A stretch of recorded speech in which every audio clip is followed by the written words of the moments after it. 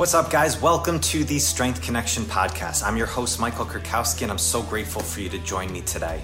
So in this episode, I am joined by the man himself, Brett Jones. He's the Director of Education for StrongFirst, and he's back on the podcast to talk about his highly anticipated release of the new book, Iron Cardio. So Brett's been one of the most influential people in my life. He's been my coach and mentor for years. He's one of the greatest minds in the world of strength and conditioning. And today we got to dive deep into this new book, Iron Cardio. So Brett talked in detail about this program, how it helped him regain his strength and the 40 pounds he lost after cancer treatment, the ins and outs of intuitive training and what that term actually means, as well as the traps people get into when it comes to this training. So Brett, he's one of those coaches you can listen to for hours. I'm always amazed at how much I learn every time we talk, and it's always an honor every time I have him back on the show. So I appreciate you spending some time with me here, and if you enjoy this episode, I hope you could take a moment, give it a review wherever you're listening to it. Please share it with a friend if you can help this spread the message of strength. I greatly appreciate it. Thank you very much, and now let's get on with the show with Brett. Welcome back, everybody. Thanks for joining us on the show. And Brett, welcome back, sir. It's been a minute. Thanks, Mike. It has been a minute, but fantastic to be on again, talk to you and your audience, and just appreciate the opportunity. Oh, always. I always have a blast connecting with you and chatting with you. I think this is our sixth time on this podcast between this and the other one. So it's always a fun conversation. But honestly, I've been super pumped about this one because this is, we're talking about the now conclusion of the book, Iron Cardio. We've talked about it quite a bit before. It's been waiting in the masses, especially with this community, and now it's out. So first off, congratulations. I know this has been a huge work that you've been putting a lot of effort into. And with those things, I know it's like a love-hate relationship at some point of getting it completely done from there. So congratulations, sir. It's really awesome. Thank you. Somebody gave me a quote, and I can't remember who it's from, but books are never finished. They're just abandoned. Yeah. That's beautiful. And that's somewhat true, is that as I reached couple of somewhat funny stories, as I reached towards the end of like the editing process and stuff like that, and just realizing that you're not going to catch everything. I'm not a professional editor. I can't afford to hire a team of editors. Although I will say Guido Passante and Martine Kerr were the main like proofreaders, editors, and Martine did the design and she nailed it. I mean, it's just, it's great. Yeah. But I was actually with COVID, and I knew I was getting close to finishing the book. And Pavel sends me an email. He's like, "Hey, let's publish an excerpt this Thursday." This is like Monday. Let's publish an excerpt this Thursday. And I'm like, I can't turn this opportunity down. Yeah. Because it's awesome. And Pavel's been I've been working with him for 20 years, and I cannot imagine my career and everything without all the opportunities and things that he's provided. And this was just another example of this really amazing gesture to support the product. And but I was like, oh no. It's go time. Like theoretically, I'm concerned with getting things right, not getting things quickly. And so like I was okay taking my time. And I use, if you remember the old movie, The Money Pit. So if you've ever seen long time going back. Yeah. I'm drawn back. Yeah. But the contractor in that movie, the answer to how long is this going to take is always 2 weeks. Right. And it's like a 5-year process. So my answer to any project is 2 weeks. Right. And it's like the Chinese restaurant in Seinfeld of like, 5-10 minutes. Yep. Exactly. So getting it launched was fantastic, and just really happy that it's out there. That's so great. And I've got a chance to read the book, see the final copy. It's so great. And we're going to dive into a lot of it here on this podcast. We've talked about it in bits before. There's a few really cool topics I wanted to dive into, specifically on the intuitive training side. And, it's one of those topics that it sounds so beautiful and romantic. And I think a lot of people like that approach, but in this book, you also talk about some of the traps of intuitive training and kind of that real good, comparison between structured versus intuition and how to really mold those together. But, before we even get into it, like what I saw so much from it, I feel very fortunate because I got to do a lot of this work with you over this time as you were building this together, which was awesome. But it's such a beautiful example of, it's not just one training protocol. Like there's a program in there, but there's so much depth in it. So it's like a training piece along with really a philosophy that you can use for strength training, which, as we know, carries over into so many other different aspects. So I was thinking like, well, who would be best to read this book? I'm like, I think anybody that's on a strength journey is really going to benefit from this book from here. So it's just beautifully well written. And again, I can't praise it enough, as we dive into it here. Thank you. Absolutely. Thank you. Very, very kind. Yeah. So to get started, I know we chatted a bit about this before of how this really got started, but if we can take it back to like what inspired you to write this book? And then when did you think that, oh, this is something that I actually could turn into a book and start releasing out to the community? Yeah, it's interesting because I had put some versions of what was then known as strength aerobics in an article that I had written a few years back. Maybe I'd have to go back and see which article that was. But because I've got 60 some on the Strong First website. And so, but I know it was part of an article a while back. And from the time that the Strength Aerobics original article with Alexei Senart and Pavel was published in 2014, I had kind of used some version of it as on and off in my training. And then, of course, February 2020, diagnosed with cancer. Went through my cancer treatment from March 30th to May 15th, lost over 40 pounds in the course of treatment. I'll have to send you one of the pictures of me at my stepdaughter's high school graduation, which of course was completely different because of the pandemic and things like that. And, I look at that picture, the picture will come up in my memories on my phone every now and then. And I look at it, I'm shocked every time I look at it. I'm like, who is that guy? Like, I don't recognize myself. So when I got started training again, having dropped from 205, had been training for Sinister, doing a lot of sessions with a 48 and 56 kilo and was making good progress, and then get started back with training at 164. And like initially I was like, I'll just do some body weight stuff, just kind of rebuild. And so pull-ups are going to be great because I'm 40 pounds lighter. This will be, no, I was struggling through 2 or 3 reps. Everything was hard. And what I quickly realized is, and this is kind of one of the things I know some people will say, well, kids, for example, shouldn't do anything but body weight. They shouldn't pick up weights. They should just do body weight. Well, sometimes a push-up is way heavier than the 15-pound dumbbells that you can start with. Right. Yeah. It's a really good point. Yeah. Sometimes it's better. You're better off starting with weights versus body weight stuff. And that's kind of the realization that I came to. So step 2, get back to swings and get-ups, obviously. Well, I wasn't strong enough for the ballistics. The stress of being powerful, and this is something that I've kind of joked about for a long time. The old saying is, power punishes, speed kills in athletics. Well, your power will punish you and your speed can kill you if you're not ready for it. Right. And that's kind of the realization that I came to, is that I wasn't even strong enough to get back into ballistics with a 24 kilo bell. And so step 3 was, well, let's get back to the strength aerobics, which came to be known iron cardio, a single clean, a single press, a single squat, and let's just start there. And I remember going through, and I've looked back, and the first session was 20 sets. And I don't know that I tracked total time. I'll have to go back and check that. But I did you do it more on like a timeless based strategy? Yeah. Yeah.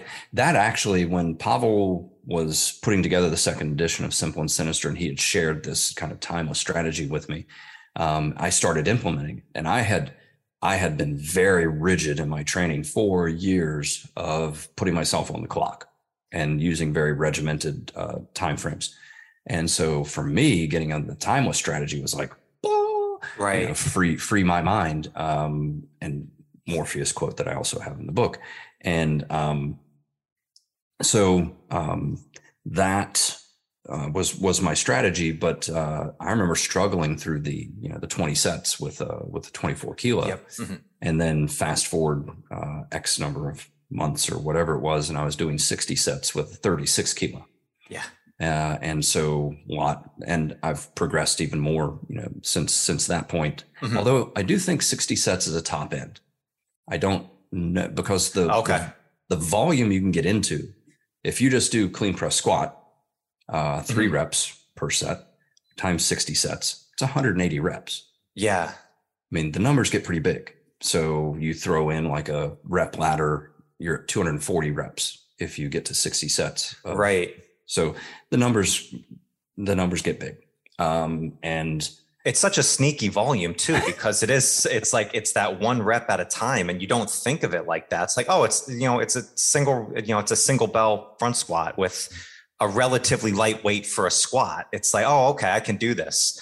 But yeah, multiply by 60 times. Like, those are still real reps, even though you're doing them 1 at a time. Yeah. And it just really adds up. And I've found, kind of side note, I was doing some stuff with the NSCA, and one of the things that we were filming, I'm looking forward to the force plate data. We were on the Vald force decks, and I haven't gotten the data yet because that's math and I don't do math. So somebody else is doing math, and you'll find out how little I do math here in just a second. But one of the other things we did was get on the accelerometer and put the push band on and do some 2-handed swings and look at power. And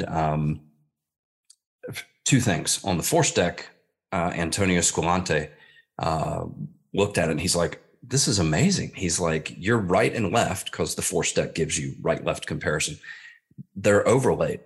He said, that's incredibly rare. Almost everybody we put on the force decks, you'll see a 5 or greater % difference between right and left being pushing. Oh, okay. Yeah. Mm-hmm.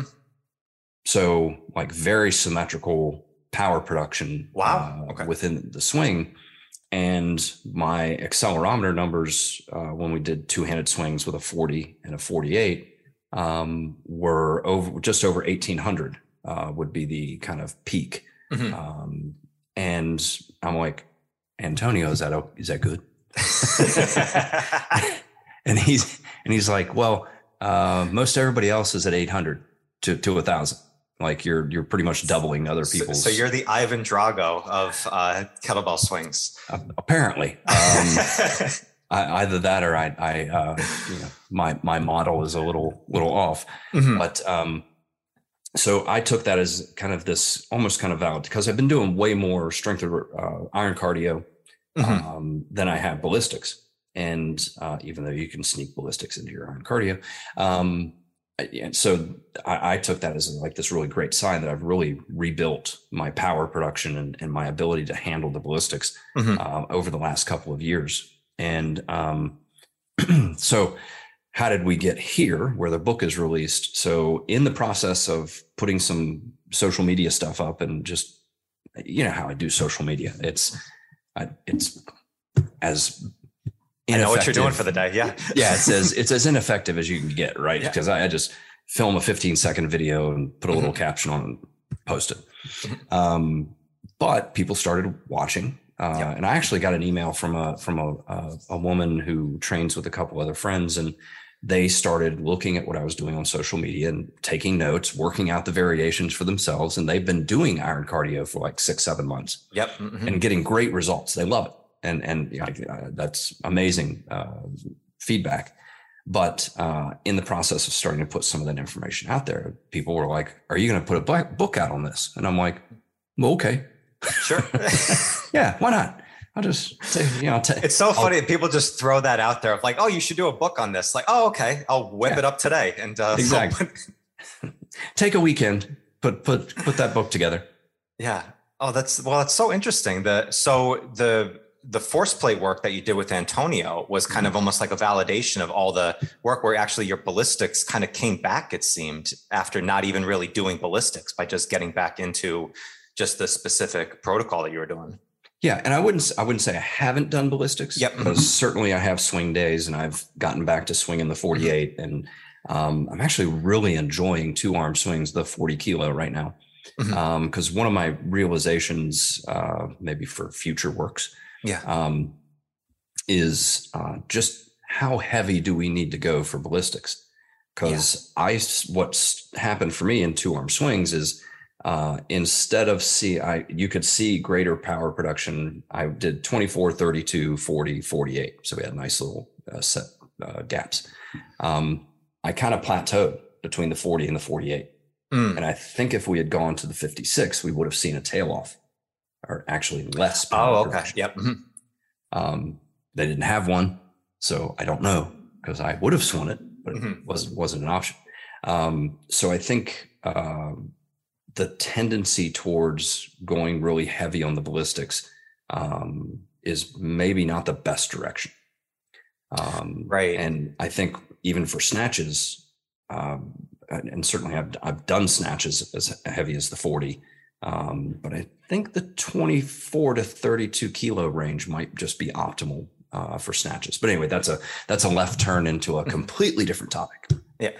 Well, that's something we'll definitely dive in that, because I think that's one of the traps even that you put into, like, when you get into programming, like avoiding just adding intensity for the sake of intensity, and it's interesting. When I had Antonio on the podcast last, we were talking about some of this research work that we're doing about readiness and kind of finding that Goldilocks bell of where you get the most force production. And it's so interesting. I think that dives so much into this whole topic of minimalism, and I know you're a minimalist at heart, and it's one of those words too that is it's kind of out there, like, oh yeah, I'm a minimalist. It's like, well, what does that actually mean? And it's kind of like, well, it means I'm going to get the most effect and the most result out of the least amount that I need to do. So it's kind of like, in my head, by swinging the 40K versus the 48, if you're actually producing more work with the 40, then focus on the 40. But it's almost like such a weird mindset, especially with the go for the burn type culture that we have, of like thinking just, more is better on this. But it seems like a lot of the work that you did, is it fair to say almost that, like, you were almost forced into training intuitively because of coming out of treatment and stuff like that, where it's like following a rigid program just was kind of off the table, like you had to do something. Is that fair to say? It is. And combine that with the fact that I'm a bad program follower, period. And I joke about it in the book, but it's true. Nobody sends me programs to experiment with because they know I won't follow them. I'll send them an email later and tell them what I did with it, but I'm really bad at following programs. Now, having said that, I've followed almost certain programs, like when I was powerlifting and going through certain cycles. Did I can't remember the name, a squat routine that I did because I became squat obsessed when I was powerlifting. And I even modified that because that's how I roll. So yes, it was forced and it fit because that's kind of where I've been for a long time. Okay. Well, let me ask you this, because this term intuitive training, I've spoken about it a lot. I understand it, and I've worked with it for quite a bit over a couple of years, specifically with you and the work that we've done together. But it's still almost, when people say, well, what do you mean by training intuitively? It's still kind of like, it's right on the tip of my tongue. And sometimes they have no idea exactly how to interpret it without going into a 30-minute description, channeling my inner Gray Cook and just explaining it that way from there. But in your mind, when you hear like of intuition or training intuitively, like, how would you define that, or how would you describe that to somebody? It's a way more difficult answer and conversation. Usually I can come up with something pretty pithy to answer most questions. Just hundreds of workshops down the road, you get pretty good at being able to kind of have an on the fly answer. Intuitive training is more complicated than that. I mean, you want to boil it down to its most essential level. I do what I want. Right. So it's training by feel, which can get confused with auto regulation. But it's at its most basic level, it's training by feel. It's training how you want to train in that particular moment. My people have asked me like, well, how do you program this? And I'm like, I literally sit down in front of my training log and I look back at what I've done the last couple of sessions and I go, let's do something different. And I'll think through some combination like today. Today I knew I was short on time. I'm like, I kind of want to do a weight ladder. I don't really have enough time for that.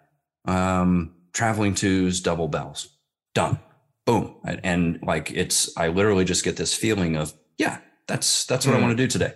And so I write it down and that's what I do. Yeah. So the answer almost seems insufficient to what it means, but I do what I want, which makes me sound like some, 14-year-old teenager.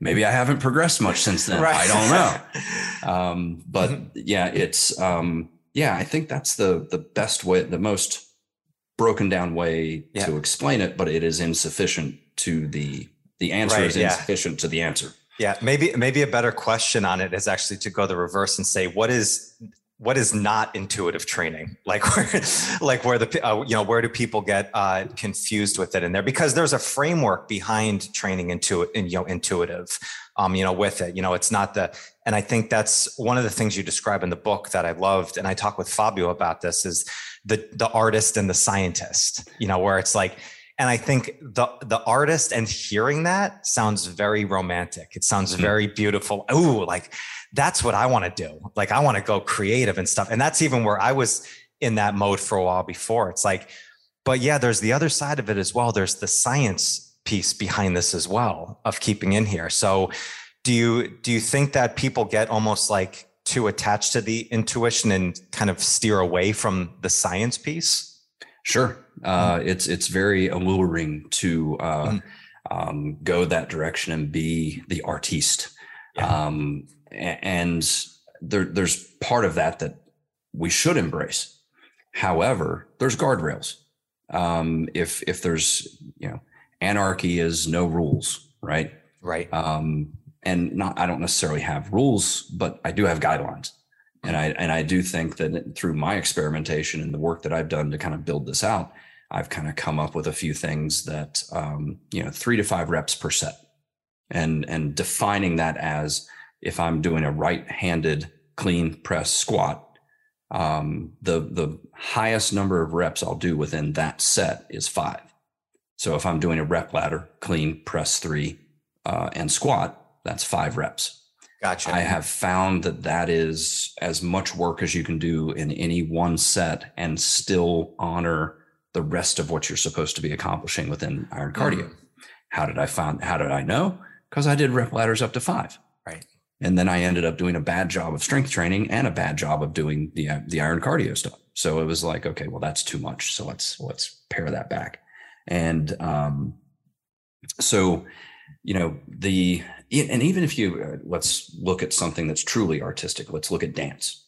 And when you look at dance and all of the different styles of dance, if you go Martha Graham or you go, I'm trying to remember the birdcage scene at the moment. Fussy. But you think about that. And so here you have extremely artistic expression of human movement, yet you have guidelines. Yes. So that you're doing Martha Graham or fussy. Right. That's, I think, the best explanation of the artistic end of things is, yes, we can be creative within these guidelines so that we know we're still honoring the thing that we want to be doing. Right. Yeah. I think that's a beautiful analogy. I kind of used the analogy, I thought, kind of like if you're a basketball player and you're on a basketball court, it's like, well, here's your out of bounds lines that you have. You can't dribble outside of these lines, but inside the lines, do whatever you need to within the rules in order to get to the basket and score, but like it's kind of like if you're just learning the game, learn how to dribble, learn how to shoot, learn the different hands. Then you become LeBron James and you can kind of do whatever you want. It's like whatever you need to do because you've built those guidelines in there. And I think that was kind of the thought that I had with the intuitive side, the creative side of being open. Like just openness just means there's no rules. You're not playing the game anymore. Like Once you have the rules, now you're actually playing the game.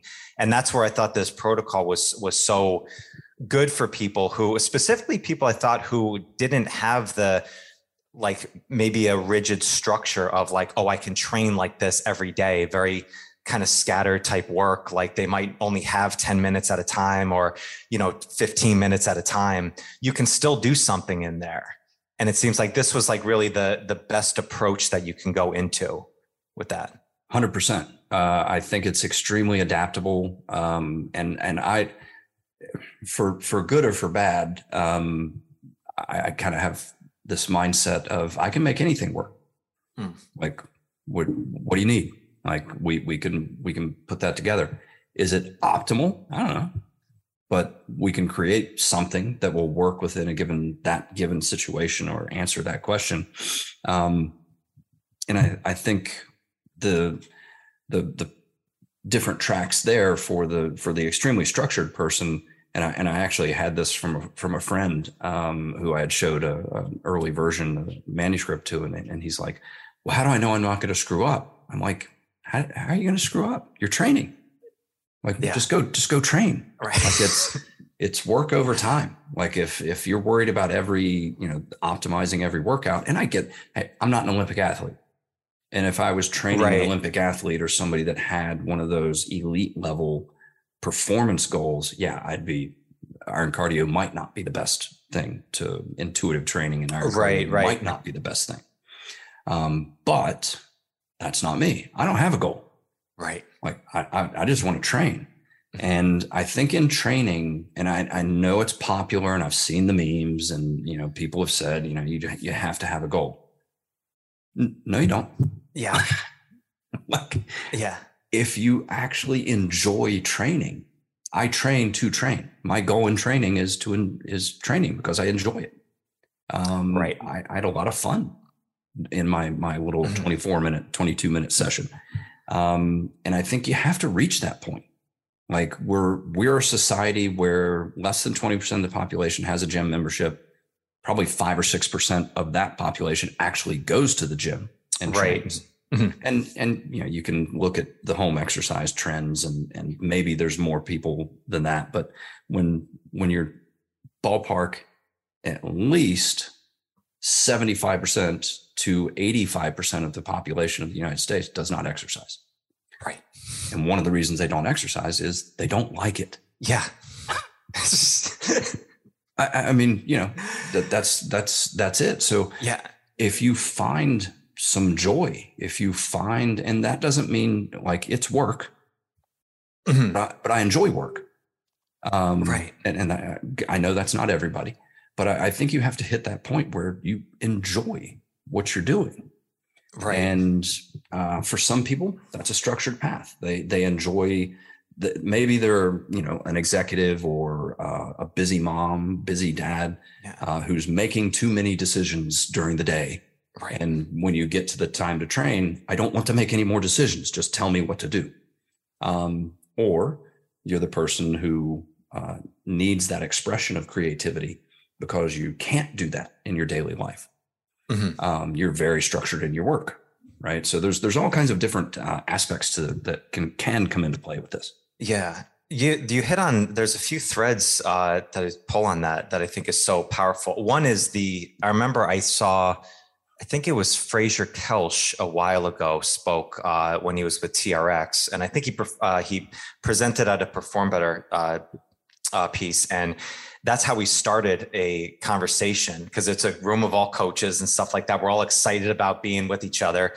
And he broke down like the percentage of people who had a gym membership, the percentage of people that went twice a week. And it came down to, I think it was like the population of San Francisco at the time in the midst of a culture. He's like, if you think that we're done here, it's like, we need to work with a lot more people and we need to make it needs to be more fun. He was talking about it and enjoyable. And I think what you talked about there with goal setting is such a valuable thing. Like, yes, if you are working with an elite athlete, who is, if Usain Bolt's trying to go from 9.8 to 9.7, it's like, yeah, there's probably from some very specific things that they need to do in order to get there. But for the vast majority of us who are looking to be healthy in life and build strength up, like you can gain so much strength and so much health by just going into a training session every day and actually enjoying the process of it.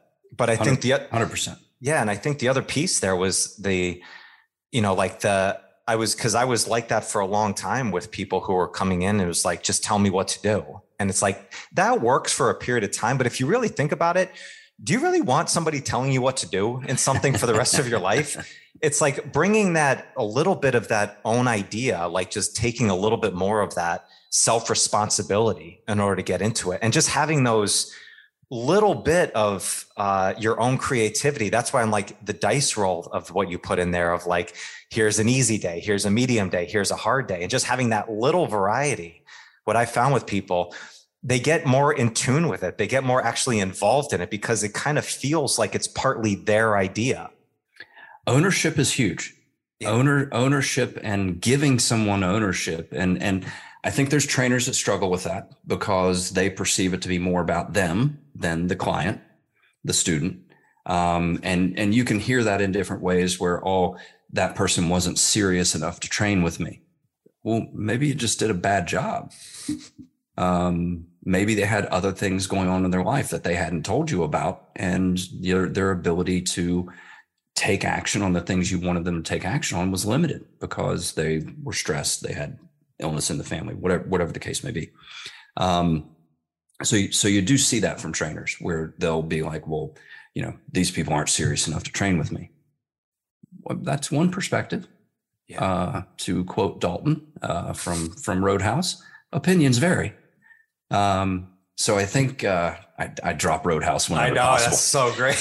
On Netflix. Yeah, it's awesome. And I cannot believe Left Turn. Apparently, there's a rumor out there they're going to do a remake, and this must be stopped. Wow. This must be stopped. Wow. You do not need to remake this movie. Anyway. So yeah, I think the ownership piece is huge. And even for those people who are initially like, yeah, tell me what to do. If you don't have some ownership and involvement in the process, and it's actually doomed to fail, I think. Mm-hmm. And even when I taught classes out in San Diego, I would all the time do victim's choice.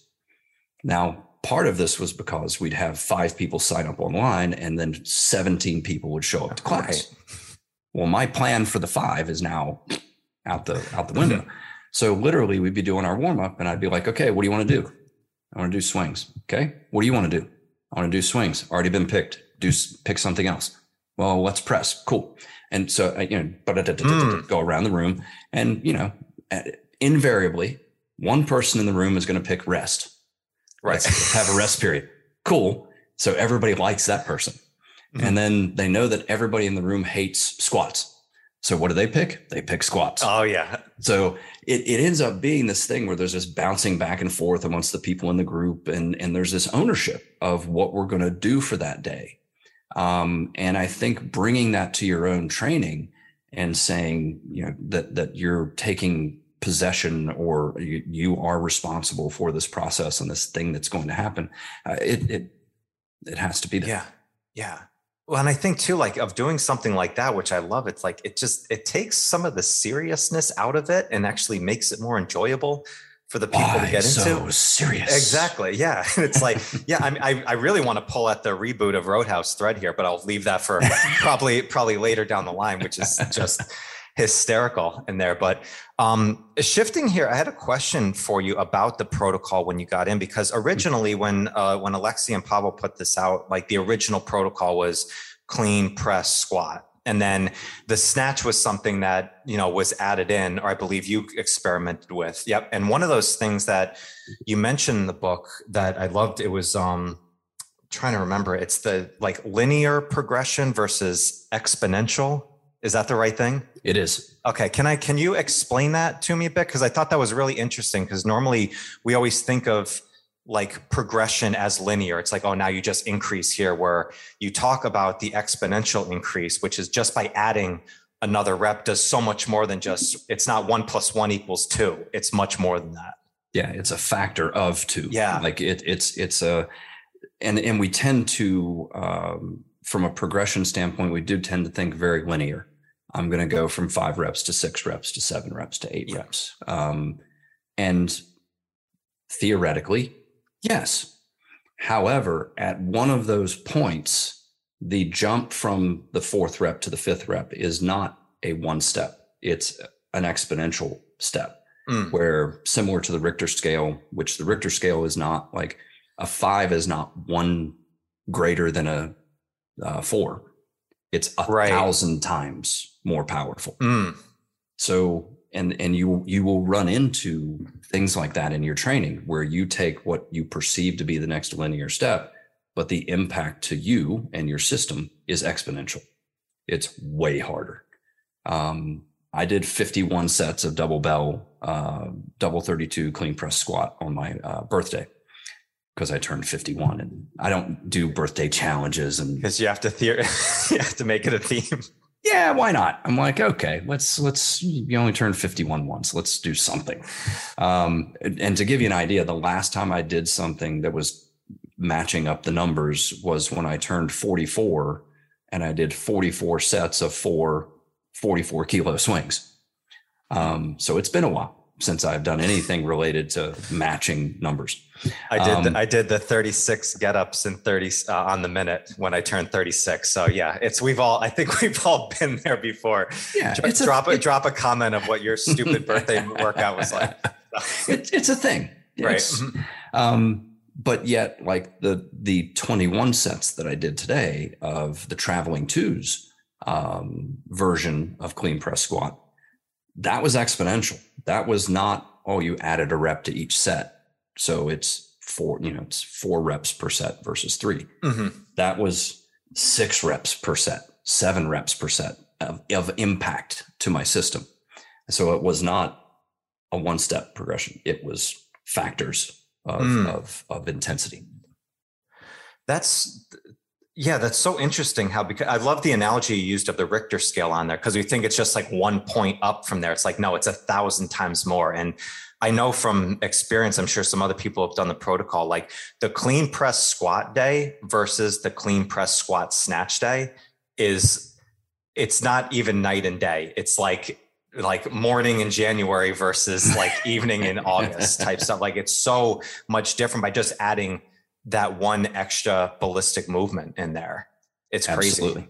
And that also leads into the traps, because that's one of the ways that you end up falling into one of the traps of intuitive training. Yeah. So with the traps, I'm glad that's a beautiful segue right there that we can get into. So there's a great excerpt and article on StrongFirst website right now, if you want to just dive into that before you get into the book. But the 5 in here, I'm like looking, yep, I've been there. Yep, I've been there. The chase the clock one, which I've definitely been on. But I wanted to ask you, did a lot of these traps come up? Are these things that you found in your own training? Were it things that other people have kind of asked you about, combination of both? Or? So definitely a lot of personal experience in that avoid the traps section. And 2 things about me from a technology standpoint: I am willing to push buttons. Okay.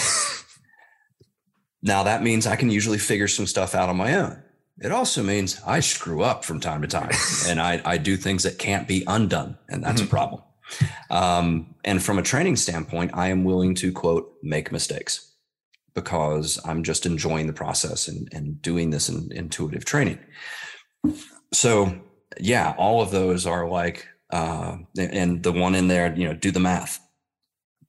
Literally, I had not done the math. I did not realize the volume that I was accumulating. And I sat down with Victor Carrillo for a lunch when I got to Costa Rica, and he had been watching my training and stuff like that. And he's like, what did you do recently? I said, well, I did a rep ladder with a 32 kilo, and, I did 60 sets, laddering to 3. So I went through the ladder, 10 times. And he's like, well, wait a second.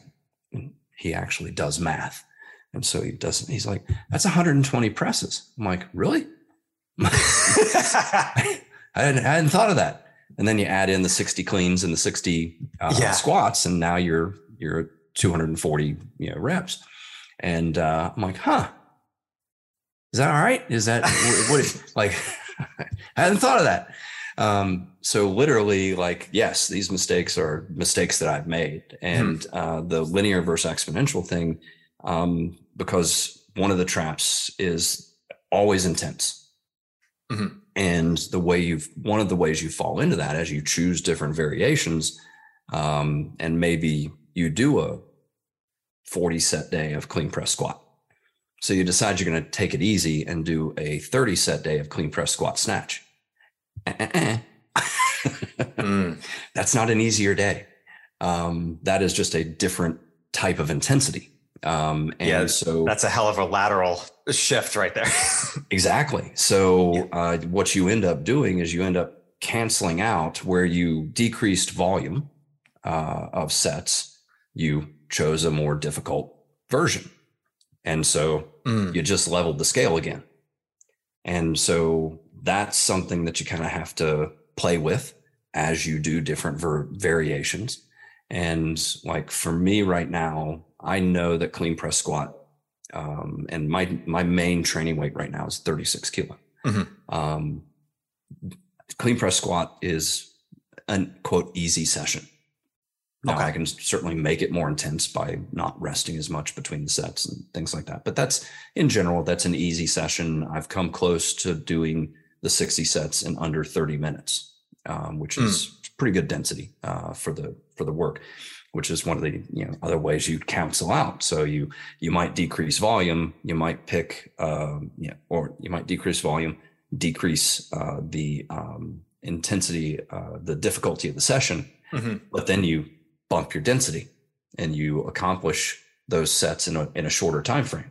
Well, that's another form of intensity. Like you've just so you did a pretty good job on two of them, but you forgot the third, and so you end up canceling out. So the workouts, while they all look different, they're all intense. You don't actually have an easy day.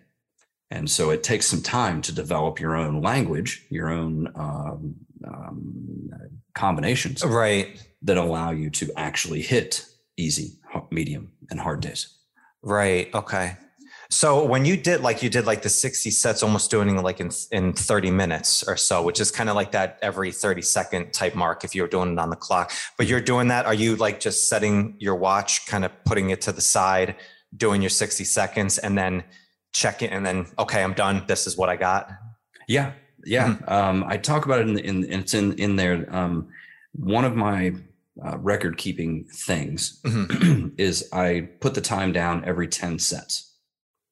Right. So I do my 10, I look at the clock, write down the time. I do 10 more, look at the clock, write it down. Yeah. Can we talk about that? Because that was an interesting thing that you put in there of like, you had two different days that you talked about where one was less time. I think you did in maybe like 30 minutes. The other one was like 35 minutes or so. And so naturally we think, oh, the 35-minute day of the same thing is an off day, or I wasn't feeling as good, but you actually broke it down of the differences in the 10 set breakdowns from there and actually showed that was actually a better day versus Absolutely. The other one. Mm-hmm. And my recovery was very different after those sessions. So what it showed was in the first session, I think I knocked off my first 10 sets in like just over 3 minutes. Mm-hmm. So I was cooking. Yep. Well, the next 10 took me 5 or 6 minutes. And then the next 10 took me like 7. And then I kind of leveled out and hit a consistent pace. The other day, I think I did my first 10 sets in about 5 minutes. And then I very quickly leveled out into right around 5 to 6 minute intervals for each 10. So time was more, but after the session where I came out of the gate too hot, I took 2 days off, 2 or 3 days off of training. I had kind of fried myself within that session. The other session where I very quickly hit the consistent pace of 5 or 6 minutes per 10, I was ready to train the next day. They were the same session, but one of them I recovered from and was ready to train again. The other one, I needed 2 to 3 days off in order to recover. Yeah. So there's just an example of chasing the clock, and then how, a little bit of difference in record keeping allowed me to go back and say, oh yeah, this is why. So yeah. It's such an interesting thing, because it's such a natural thing that we do. Like I always use the analogy, like when the GPS tells me how long it's supposed to take, like my competitive ass starts thinking, I'm going to beat that time right there. Like, so it's the same thing. It's so easy to think like, oh, am I on the same time, versus the last one? Like I did it in 28 minutes last time. Well, if I do it in 29, then I'm a failure at life. And I don't know what the heck I'm doing, from now. But when you go, like when you train intuitively on that, like in a work constrained capacity, do you have a mechanism of when I'm ready to do my next set? Are you doing a cardio like talk test? Is it more of like when your muscles recovery, so your speed's going to be okay in the press? Like what's your mechanisms that you use? So it's first is breathing, so that I know I can reset and that's different than the talk test, because what I need to be able to do within the iron cardio sequences, I need to nail the breath sequence that occurs. And so my breath sequence for something like clean press squat is I actually inhale during the clean, so that I'm set for the press. I have the exhale finishing the press. I have the inhale as I'm doing my active negative, and then I squat and have my exhale either grunt at the bottom or exhale through the 2/3 or top third of the movement. And then little sniff of inhale to set the bell down, the dump of the clean and setting the bell down. So if I do not feel confident in being able to nail that breath sequence, I know I'm not ready for the next set. Okay. Now, how do I know? I screwed up a few times. Right. You give it a shot, right? Yeah, you give it a shot. Yeah. And you learn. And so like even like today's session is a good example of that, because with double bells, the breath sequence is either correct or you're under, heavy load, and not having your breath sequence down is not a great idea. So that's step one for me, is I know that I can reset my breath for the next set. Now I have a student that is using a heart rate monitor, and they're very successfully kind of monitoring their rest, their recovery between sets, and they're using that as a guide. I've never experimented with that because I don't even have a heart rate strap. Right. So I need to get one and start experimenting with that. And just, I don't know what I'm doing from a cardiovascular standpoint, tracking heart rate. So the other, and then step two in that is I feel confident in nailing the press. And because I do train heavier within the iron cardio, like I said, main training weight now is 36. I do weight ladders that incorporate the 40. If I do not feel confident of that 40 kilo going up, I rest. I wait till I am confident in that going up. And so those are the two primary things that guide me on when to start the next set. Gotcha. Okay. So with the other thing you said was about like after that one session, where it was like you pushed it, you needed a couple of days of rest and recover after you shot out of the gate super fast. The other one that you did, you felt like you could train like the next day afterwards. What's your biomarker that you use like intuitively in rest? Is it how you wake up, how you feel the next day, or is it mental clarity? Like, do you have certain things that give you an idea of like, okay, this is a good training day for me? It's really by feel. So wake up the next morning and so I did a silly workout the other day where I did the 60 sets of the rep ladder with a 36 kilo for the first time. And, I was not training on Friday. Like I did that Thursday and I woke up Friday. I was like, oh yeah, we're not doing anything other than maybe go for a walk today. Yep. And so it's very much by feel. And I do, because of some of the volumes that I'm getting into, I do try to offset. So my next session was Saturday and I did 2 arm swings. I didn't do another iron cardio. I knew I needed pump the blood through my system, but I did not need that to be another day of pressing bells.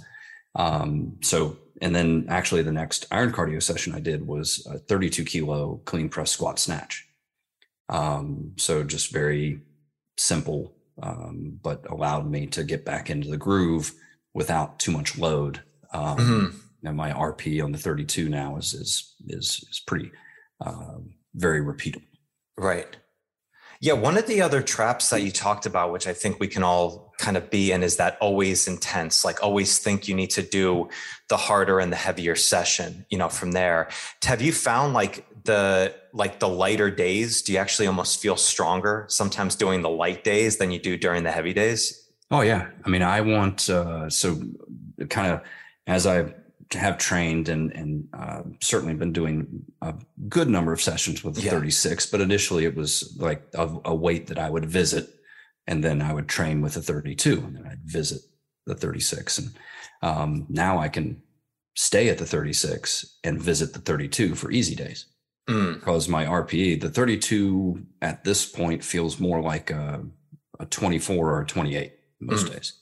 The 36 feels more like 34 to 32 kilo. Like it's, and that I give it those numbers because that's RPE can be difficult to translate, right? Because I think it's, well, how hard was that on a scale of 10? I don't know. I'm fine. It's a 7. Like, I don't know. But like, I know when I pick up the 32, and one of the things I'll do during my warm up is like, I'll do, especially if I'm going to do the 36 or rep ladder, or I'm sorry, weight ladder, I will do a get up. I'll progress through my get ups building up to the heaviest weight that I'm going to use for whatever that day is. Okay. But if I'm doing 2 arm swings with 40 kilo, I will do a 24, 32, 36, and 40 kilo get up. Oh, that's a great idea. Yeah. Okay. So that I've touched that weight and I know what it's feeling like for that day. But I'll throw a press in to the 32 kilo get up. So I'll go up to standing, pull it down, press, finish my get up. If that 32 has that lower RPE on that day, feels like a 24 or 28, and I know you're ready to roll. Yeah. And like today when I did that, it felt like a 32. Yeah. So that 36 kilo rep ladder workout is still with me. Right. And so I'm in some ways still recovering from that session. So yeah, the idea that you got to get crushed every session. Yeah. That everything needs to be intense. Like nobody that does manual labor would approach a day of manual labor like that. Right. All right. Yeah. Now there's some days where the job's got to get done and you're going to push and you're going to be really tired at the end of the day.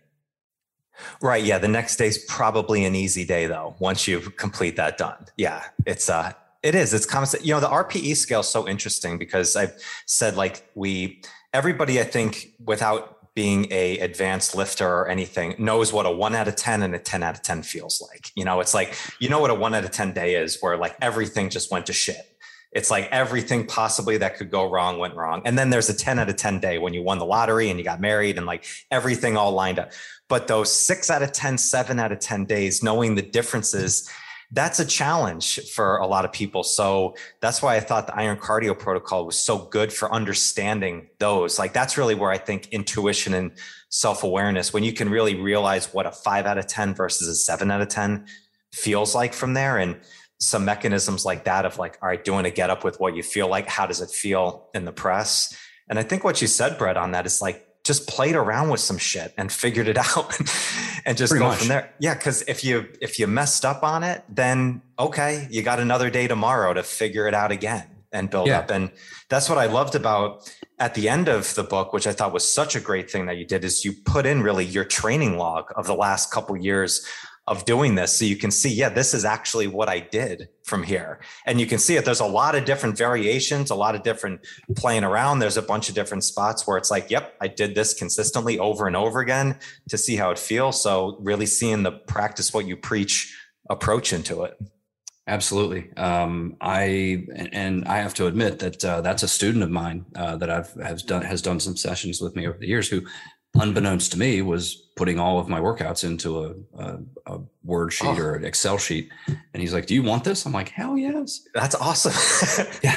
Thank you. Actually, I probably need to send him a copy of the book. I'm trying to think if I did or not. But it's, that was one of the things that I was most hesitant about putting in the book, but it's actually one of the things I've gotten the most feedback on. Yeah. Like that people have really enjoyed. And and it is, it learn by doing. Yeah. That you're just watching this thing kind of unfold as I experiment with it. Well, I think what I saw from it is there's so much great information out there and different stuff, but it can all be very ethereal, like, and be like, "Oh, this is an idea of what we're doing. Like, this is a great idea. Give it a shot." But if it's an idea and you can't really see the benefits from it, maybe they did it, that's one thing. But then actually seeing, like, yeah, this is me putting the miles in and the reps in over the last couple of years. And also, I thought you did that yourself. I was going to give you great organizational props on it. So I'll give it out to your student on that one in there. But yeah, no, it took it from like, okay, here's a good idea and a good theory into, yeah, no, this actually works really well. Well, and the funny thing, when I shot the video, because there is a video as well, which just covers like technique for the 4 basic skills, clean, press, squat, and snatch, and then gives some basic programming examples and an actual kind of follow along, if you want to, 20-minute workout. When I did that, and something as simple as the warm up, like, and I remember Mike Perry's a really good friend of mine, and we were chatting, and he's like, "Well, what are you going to do for the warm up?" I said, "I'm going to do my warm up. Like, I'm not going to just make up a warm up for this video because it's what I think would be cool on the video. This is actually how I warm up to train." And that's why in the end, doing the video and actually getting the book done was easier for me because it's what I'm doing. I'm not just, to your point. And I've read training manuals where somebody obviously had never performed that workout. Yeah. Because one example was like a lunge workout that ended up being like 350 or 400 lunges performed, and it would have taken you like 3 or 4 hours. Okay. It's like, I did that this morning before I woke up. So, yeah, it's all, to use the buzzword, authentic. Yeah. Yeah. So this has been awesome. So one more question for you, Brett, on this. So I want to be respectful of your time, but when we get into like the structure versus intuition, if someone was just getting started in this program, is it better for them to kind of follow more of like a structure, like just do this, just kind of get your feet wet of getting the reps in? Or do you think they can go right into playing around with the intuition and going into, what's your thought on that? I think most people would be best served by setting the clock for like 20 minutes and ignoring it and just seeing how many sets you get in the 20 minutes. Stick with the basic variations. And that kind of what I do in the video. Clean press squat, snatch, maybe throw in double bells, maybe throw in traveling twos. Mm-hmm. So even with just that, you still have 12 or 15 different variations that you can put together. And just kind of run that for a little while. See how many sets you're getting in 20 minutes. If you're getting 40 sets, and just for everybody's clarity at home, right hand is a set, left hand is a set. That's 2 sets, not 1 set. Yes. And so if you're getting 40 sets in that 20 minutes and you're kind of doubling the time in sets, then you need to extend the time frame or pick a more challenging variation and kind of use that as an initial metric to just get started. And then you can push the time frame to 30, 40. I did one the other day, is 57 minutes. Because it was dumb. And I should have stopped. So I was like, I'm going to hit 60 sets. And if it takes me an hour, it takes me an hour. And so I'm willing to make mistakes, quote, mistakes. Yes. And I think that's maybe the thing to kind of pull together in there, is that as you start to experiment with this, and whether you choose to set a goal of 30 sets or you choose 20 minutes. We're using time. We're just using it in different ways, right? In time constrained, we're saying, do this period of time, track your total number of sets.